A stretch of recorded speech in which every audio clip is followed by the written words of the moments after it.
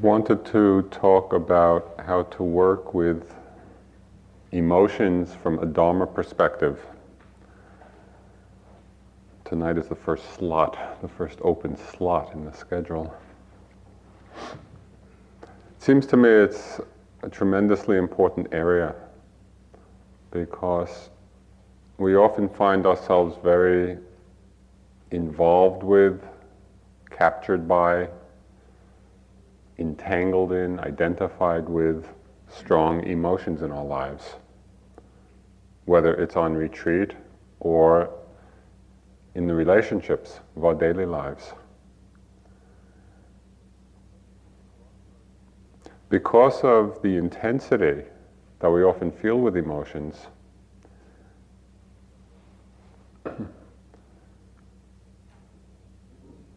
we can either get involved in a lot of suffering with it, or we can see actually how to liberate the mind in the midst of it. And I think there are some very helpful tools or skills that can be learned. One of the reasons that emotions are so difficult to work with is that they're very amorphous. They're not a clearly defined object. They're not even as clear as a thought, which is itself very subtle. But a thought has a definite beginning, middle, and end. And even though we may often miss it, we sort of can recognize, we know, we have a sense, of the parameters of a thought. Emotions are much more amorphous, much more diffuse, much more cloud-like. They don't have such clear boundaries.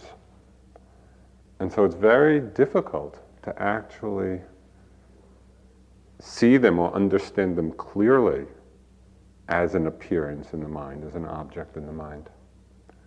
And because of this, because of their subtlety and the fact that they're not clearly defined, we often become identified with them. We often contract into them and create this sense of self.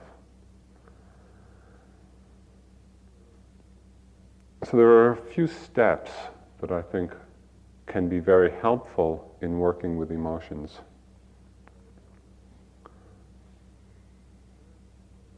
The first and the foundation, or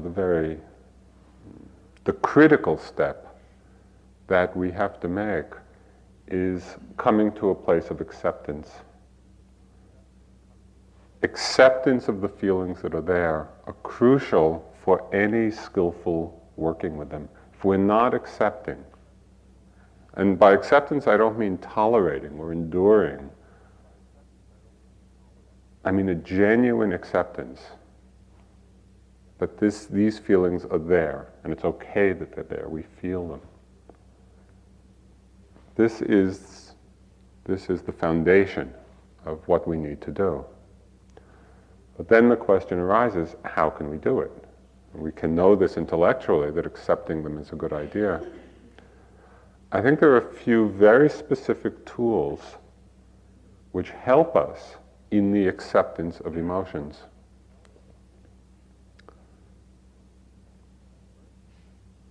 The first of them is a clear recognition.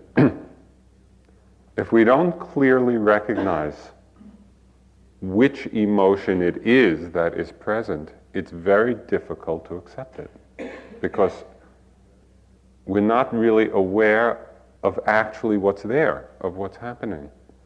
I'll just give you an example which in previous retreats I've mentioned. It's a good illustration of this point.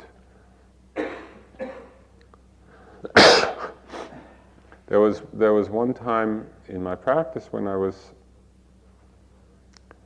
having this very strong feeling come up, lasting a long time. It really felt locked in.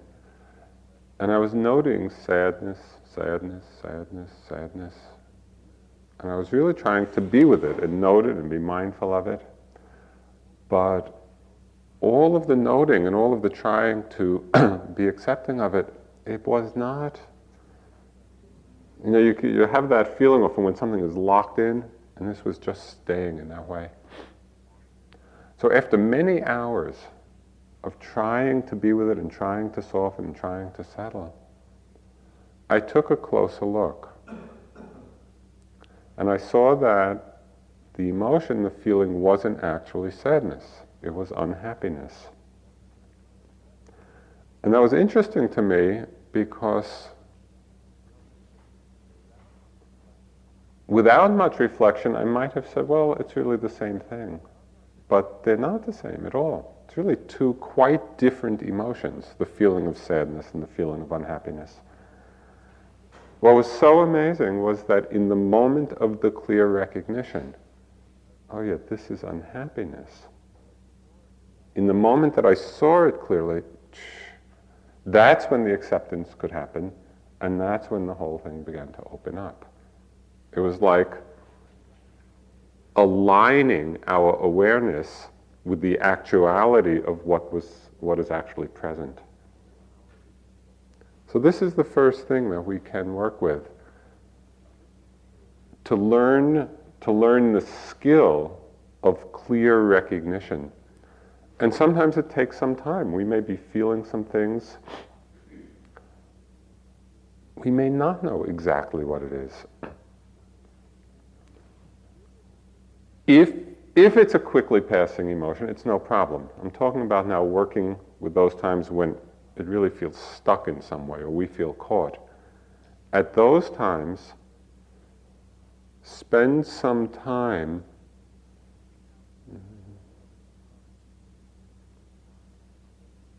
trying to see clearly, trying to recognize clearly, trying to name the emotion. And you might have to try out a few. You'll kind of float a name out, and you'll know. You try it out, this doesn't fit exactly. You try another one, and at a certain point you'll get the right one. And I think you'll notice an appreciable settling in alignment with what is really there. So this is the first tool of acceptance, clear recognition. With practice, I think that we can get very skilled. We begin to be able to recognize quickly and accurately the whole range or spectrum of emotion. There's another way that we need to work with acceptance and recognition, and that is that often emotions come in clusters. They come as a constellation of feelings. And we may recognize one of the cluster and be missing the others. And if that's the situation, even as we're recognizing the most predominant one, we still are going to be locked into it because we're not recognizing the ones associated with it. I'll give you a couple of examples. One very clear one. Suppose there's a strong feeling of anger. We know we're angry, and we recognize it clearly. It's undoubtedly anger. And we're noting anger, anger, anger, anger. And there's that feeling of just being caught in it. Take a careful look to see what else may be there. As an example, something that I've experienced a lot in moments of anger. Often there can be a feeling of self-righteousness or a feeling of hurt. It's that feeling of self-righteousness, that feeling when we're angry, I should be angry because that person did this, this, and this, and I have a right to be angry. Or there's this feeling of being very hurt, which we may not be recognizing.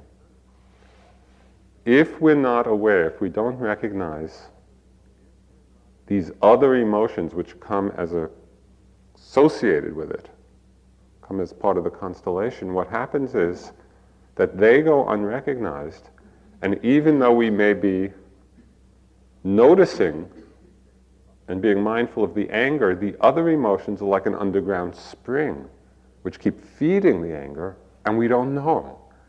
We don't know where that underground spring is coming from. fact, we may not even know that it's there.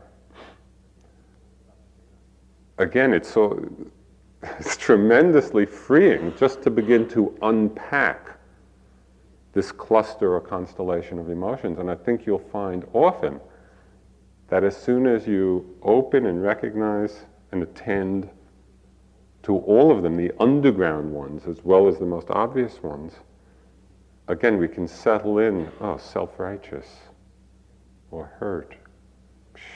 Again, in the recognition makes possible the acceptance makes possible the letting go. So this is another aspect. One is just discriminating between the different emotions. Second is looking to see if there are associated ones. And the third part of the recognition, which makes possible acceptance,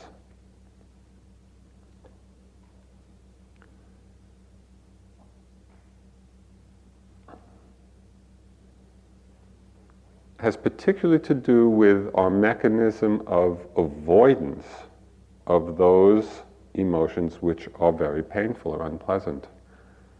And just like I'm sure you've noticed the many ways we resist opening to painful feelings in the body, that we really have to learn how to soften, to open to them. It's exactly analogous with our emotions in the mind. There are many emotions which are painful. Emotions like unworthiness or shame or embarrassment or rage or fear or loneliness, and we each have our own. Each one of us has certain emotions which we just are very uncomfortable with, which we want to avoid. So we need to see this. When there's something going on and we haven't been able to really see it clearly, and we've gone through these other steps, take a look at whether there's something going on that we're trying to deny. I'll just give you a few examples of how this operates in our lives, because this mechanism is rampant and it tremendously conditions how we live. Just think for a moment how much you might do in your life to avoid the feeling of boredom. At the first sign of boredom, the first inkling of boredom, read a book or turn the TV on, or go for a walk, or hand in the refrigerator, and whatever you do here, I'm not quite sure what mechanisms you've evolved, but they're there, because we don't want to feel it. Somehow feeling bored is not okay. We do that for loneliness. How much of our lives, how much of the activities we do is simply an effort to avoid feeling that, not to feel lonely.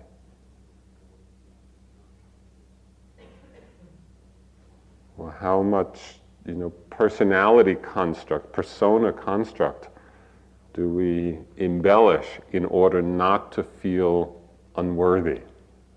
The list goes on, and as I say, we all, each one of us are conditioned in our own particular ways. What I'm suggesting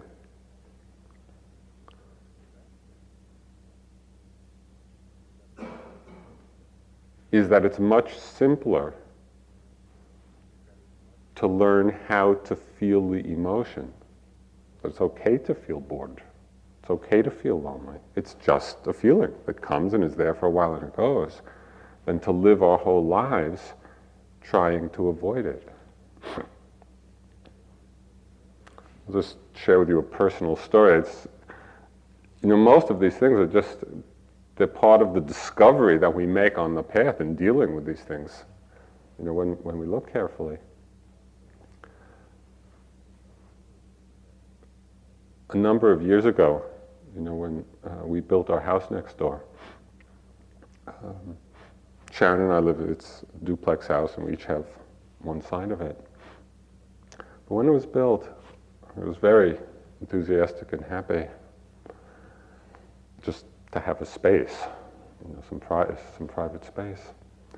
But after it was built, we got a little bit of flack from some people. Just, it's a really beautiful house, and it's an imposing structure. And some people felt it was not appropriate. A lot of people just had a lot of sympathetic joy, but there were the other voices.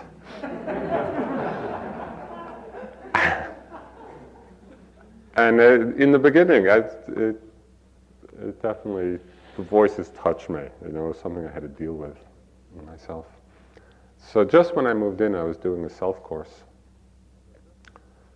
And my mind started up in the house. I was doing a month retreat. And my mind started obsessing about this. And, I shouldn't be living here. And I went on and on and on. And I was creating all these schemes about what I was going to do.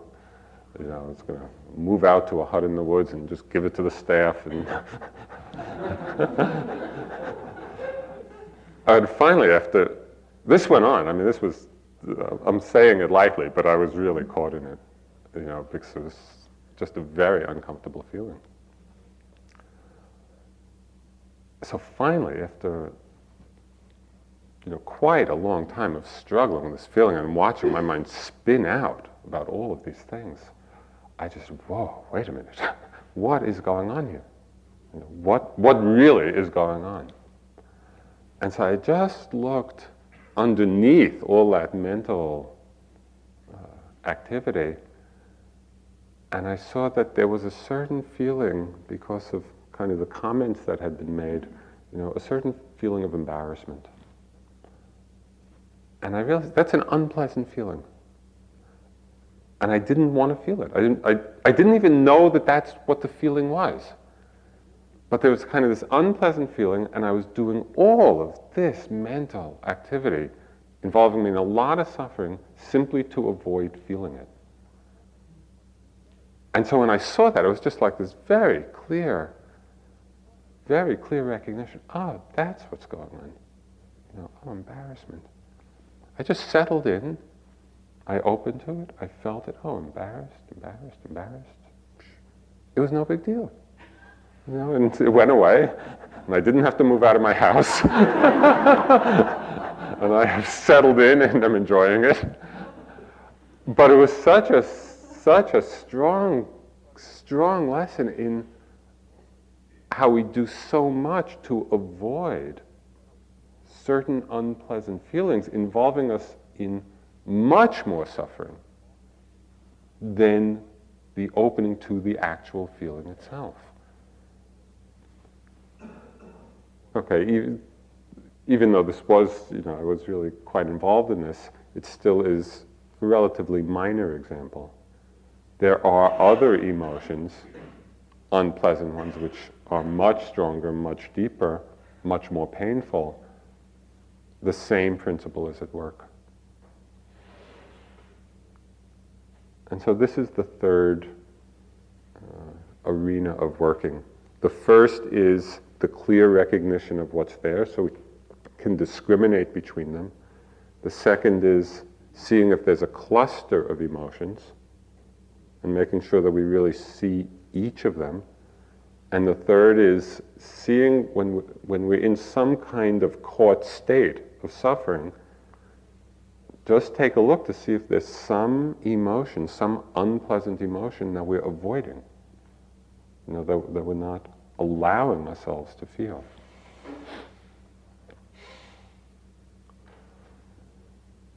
Okay, this all has to do with recognition, which is a key to working with it. If we don't recognize clearly what's going on, we're living in ignorance, unawareness. Once we recognize clearly, then there is really establishing the relationship of acceptance. And again, this is very subtle. It's not As I mentioned, it's not enduring the emotion, and it's not tolerating it, and it's not somehow gritting our teeth and getting through it.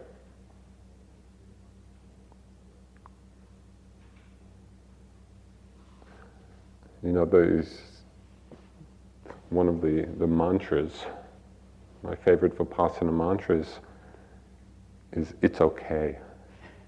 And just to use this a lot, this came from me actually in trying to understand how to work with fear. Because at one time in my practice, I was just having waves and waves of the deepest kind of fear.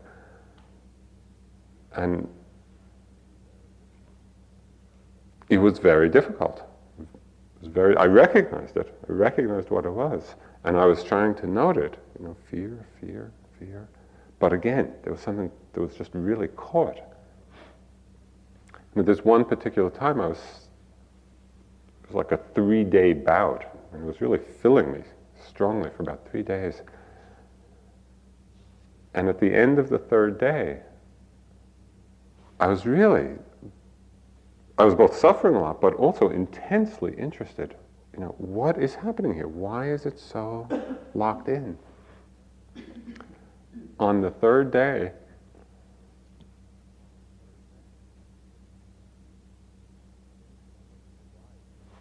it's like having tried everything I knew, there was a moment of real surrender, and that's where this "it's okay" mantra came. It was in that moment.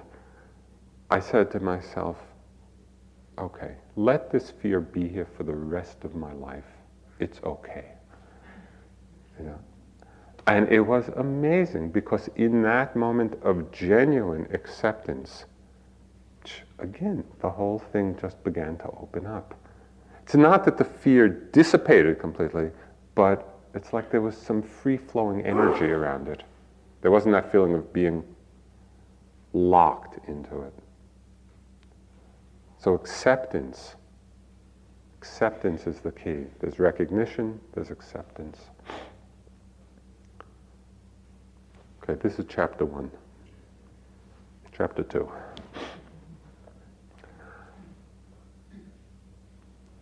Once we recognize clearly what's going on in all the different ways, and once we come to a place of acceptance of whatever it is,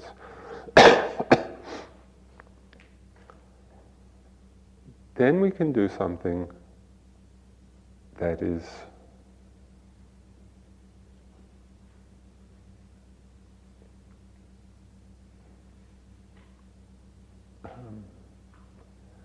perhaps it's uniquely dharmic.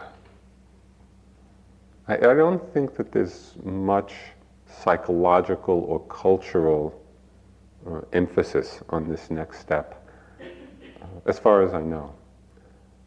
But it's very important to do, and that is, once we recognize and once we're accepting, then to bring some discriminating wisdom to what's going on, and to see which emotions are wholesome and which are unwholesome.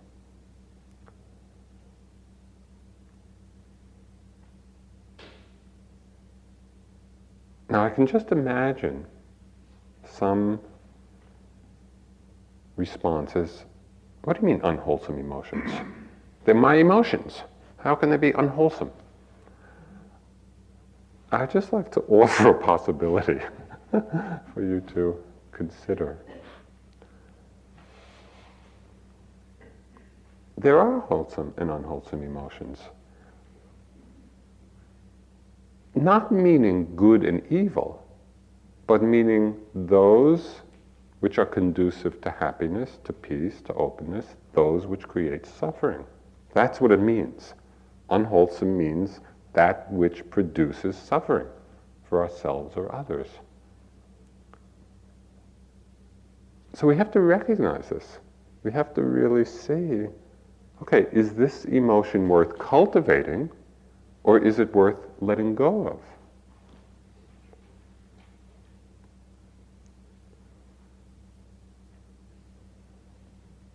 A couple of years ago, I taught a little metta retreat at a Benedictine monastery in Snowmass, Colorado. Just a small group of monks. And it's a very liberal monastery, and they had had different workshops throughout the year. And just before I came, they had a workshop working with emotions. And one of the messages of the emotions was, honor your anger. And they were working with that, and they told me about that. When they told me about that, I sort of knew what it meant, but it didn't sound right to me. Something sounded off. And it's right around this particular point.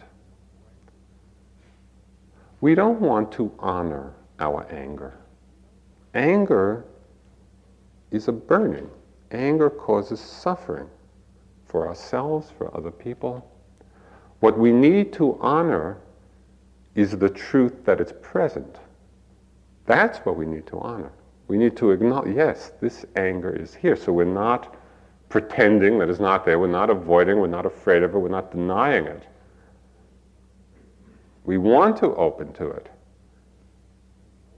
But it doesn't make any sense at all to me to say, well, honor the anger, honor the fear, honor the hatred, honor the jealousy. These are all afflictive emotions. These are kilesa. These are the things that torment the mind. So again, we do need to honor the fact that they arise. So we're not dismissing, we're not suppressing, we're not denying. But we can bring discriminating wisdom to say, okay, we recognize these emotions are wholesome, they're conducive to our well-being and the well-being of others. Let me cultivate it. Some emotions which arise because of conditions are unwholesome. They afflict us, they're painful, they cause pain to ourselves, they cause pain to others. We can be with it and learn to accept it and recognize it, and then with discriminating wisdom understand, yes, this is something to let go of, not to cultivate. So this step is very important, because if we don't have the wisdom to discriminate between the two, unknowingly in our lives, we perpetuate cycles of suffering. If we think that every emotion that arises is worth practicing, is worth cultivating, there's no possibility of coming out of suffering. Because some of them are the very causes of suffering. So this is the second piece, and it's a very important piece, I think.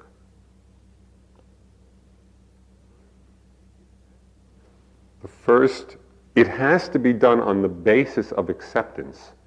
Okay, that's why the acceptance comes first. Because otherwise we get into a judgmental mode rather than a discriminating wisdom mode, and that's very different. So there's recognition, acceptance, there's wise discrimination, seeing what's wholesome, what's unwholesome, what leads to happiness, what leads to suffering. Third chapter.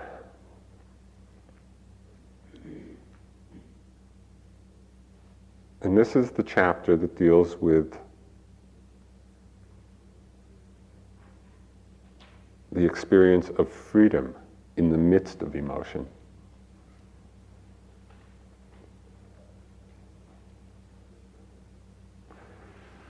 You know, during this retreat it's such a wonderful opportunity. I mean, you have just all this time and this space simply to be noticing carefully the very nature of the mind, the nature of your experience. It's really a tremendous opportunity. In this regard, in regard with working with emotions, pay some attention, notice what happens. Notice what your experience is like. You're going along, everything, some wandering here and there, but the mind's more or less open and flowing. And then something happens. either a memory or an interaction or a certain feeling in the body. Something happens and there's an emotional response. Notice the difference between when the mind identifies with that emotion, contracts into it, and you know the feeling. It's like, I'm feeling really angry, or I'm feeling so sad, or I'm feeling exhilarated. That extra sense of I that so often happens. Notice what it's like when that sense of I, that sense of identification happens with an arising emotion. And notice what happens when that sense of I is not there.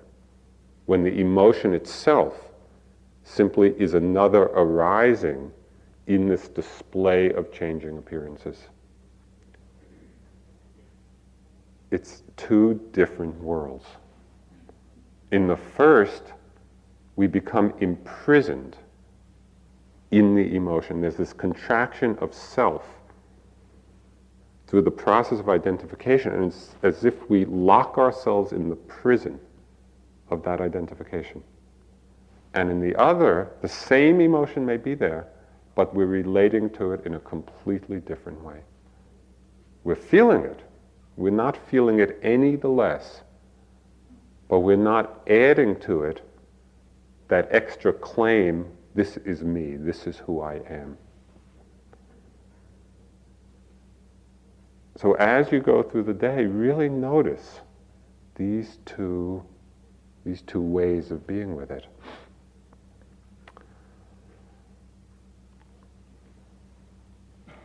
I'd like to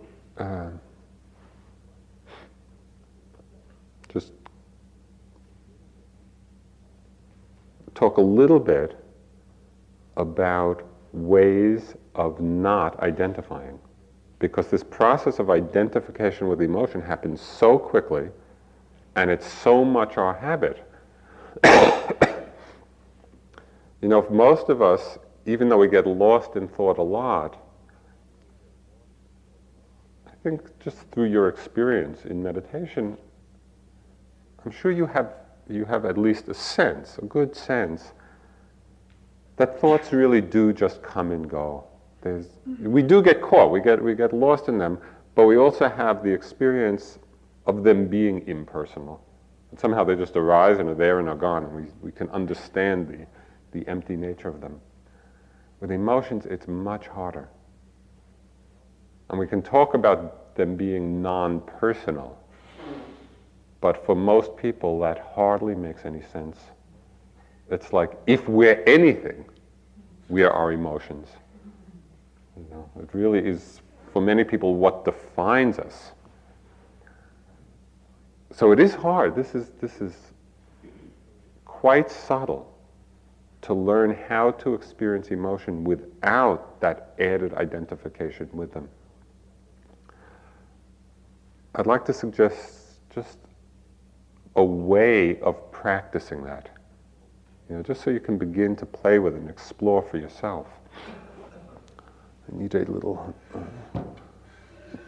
demonstration. Okay.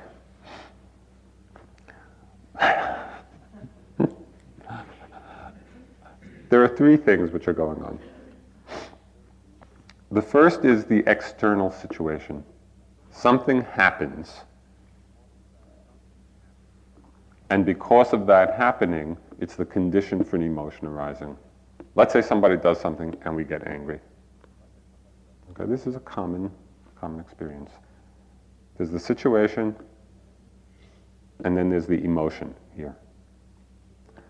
Over here is the way we're relating to the emotion. Usually what happens in our experience is we are going back and forth between 1 and 2. That is, there's the situation, conditions the emotion. In the midst of the emotion, we start thinking more and more about the situation, which just generates more and more of the feeling. We go back to the situation. And often, in an emotion of anger, often the tendrils of thought back, often involve feelings of blame, thoughts of blame, and why did you do this, and why are you doing this to me? So we're caught in this loop of 1 and 2. The situation causing the emotion producing thoughts about the situation. And we can really get lost. There's no freedom in that.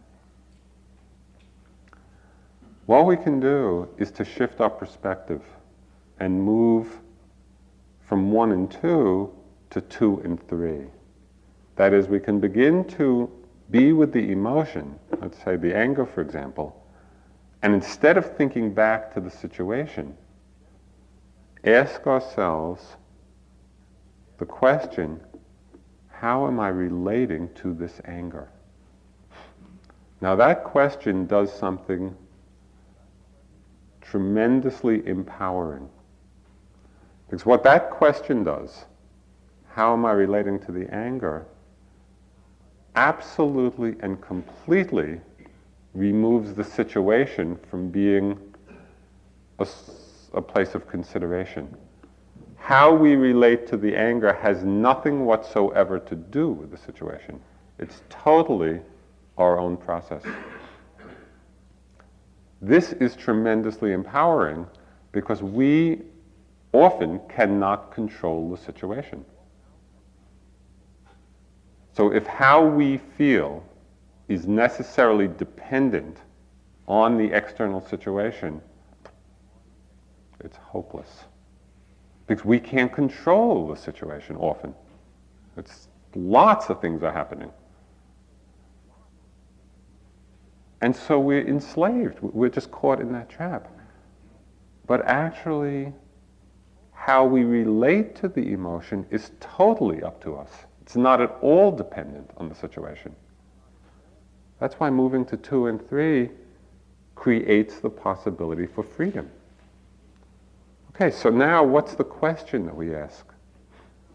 And again, this came up for me in a particular situation. It was here at IMS quite a few years ago. Somebody did something that I thought was quite harmful. And I just got furious. I was so angry. I hadn't been so angry for a long time. And I'm anger, and didn't make a dent. This went on for hours, because my mind kept going back to the situation, so it kept fueling the anger. And I went to sleep that way. And the anger, the energy of the anger, my body was like going 1,000,000 miles an hour, the energy. That energy woke me up at 4 or 5 in the morning. I couldn't believe it. It was strong enough to actually awaken me from sleep. It was at that point, it was too much. It really piqued my interest. What is going on here? What actually is happening that's fueling all this? And the question that came to mind in that moment was, how am I getting so caught in this anger? How am I getting so hooked?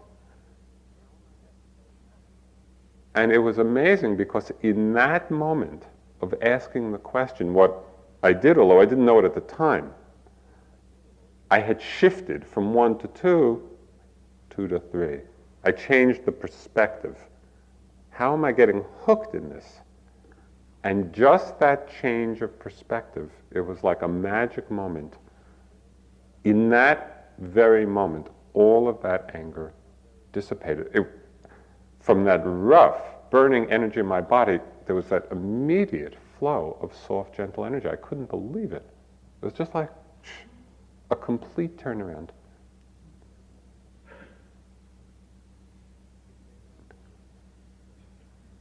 It may not always happen so dramatically, but sometimes it might.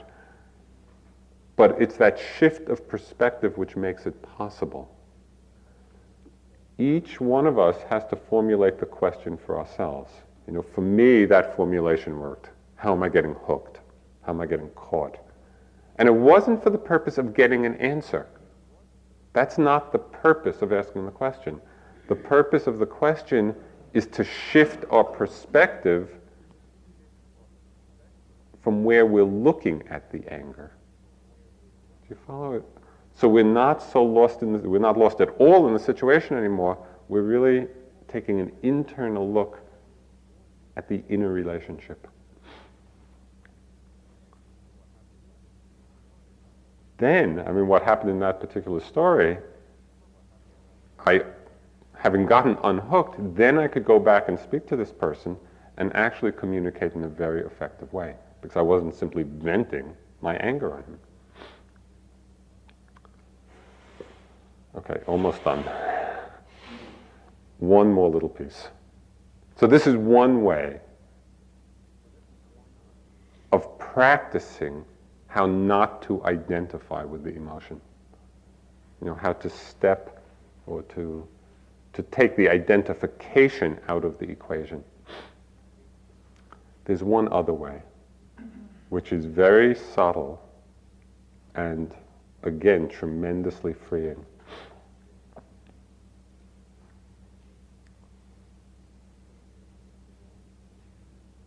Assuming there's some strong emotion for whatever reason, and it could be anything. It could be anger, it could be happiness, it could be sadness, it could be fear, it could be rage, it could be unworthiness, anything, any emotion at all.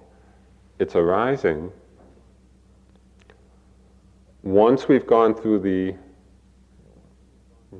steps of recognition and acceptance, which are the key steps, then it's to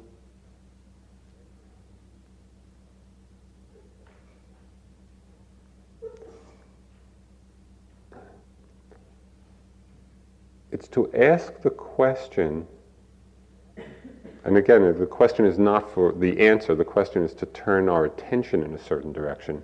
It's to ask the question, who or what is knowing this feeling?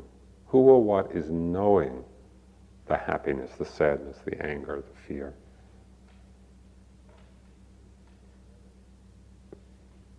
This is a very, very freeing moment, because the knowing, the awareness, is itself untouched by it.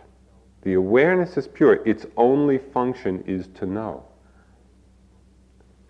The emotion, from this perspective, is like a display of fireworks in the sky. The emotion itself is an appearance which is known.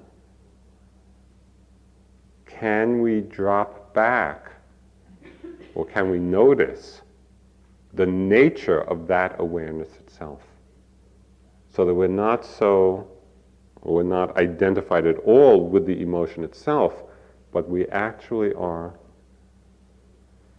aware of the knowing, aware of the awareness. That is tremendously freeing.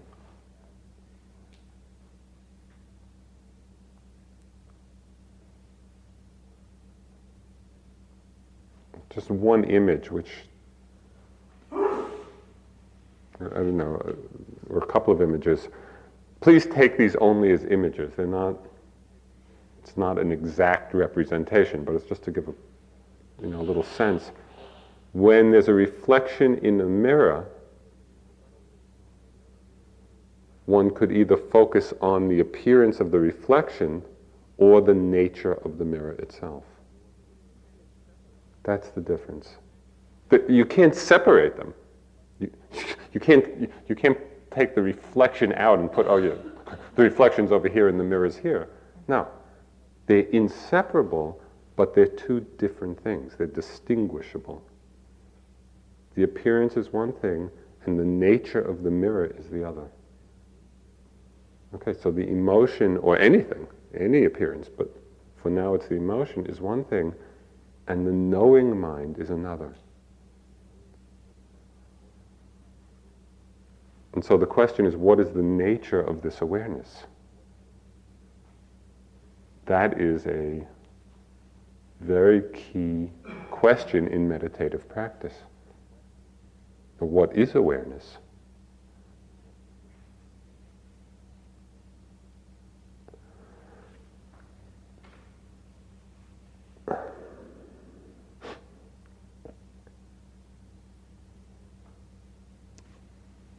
So I hope all this wasn't more confusing than when we started.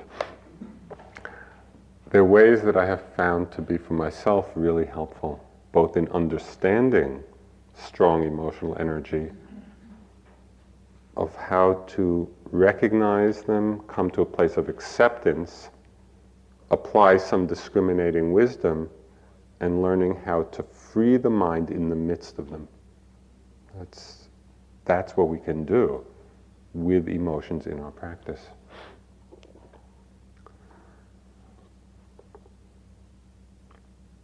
Do you have any questions or things you'd like to mention now for a few minutes about this?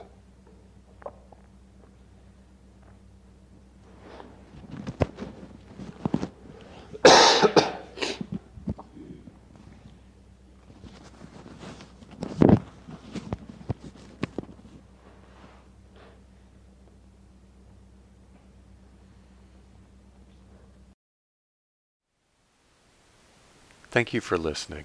To learn how you can support the teachers and Dharma Seed, please visit dharmaseed.org/donate.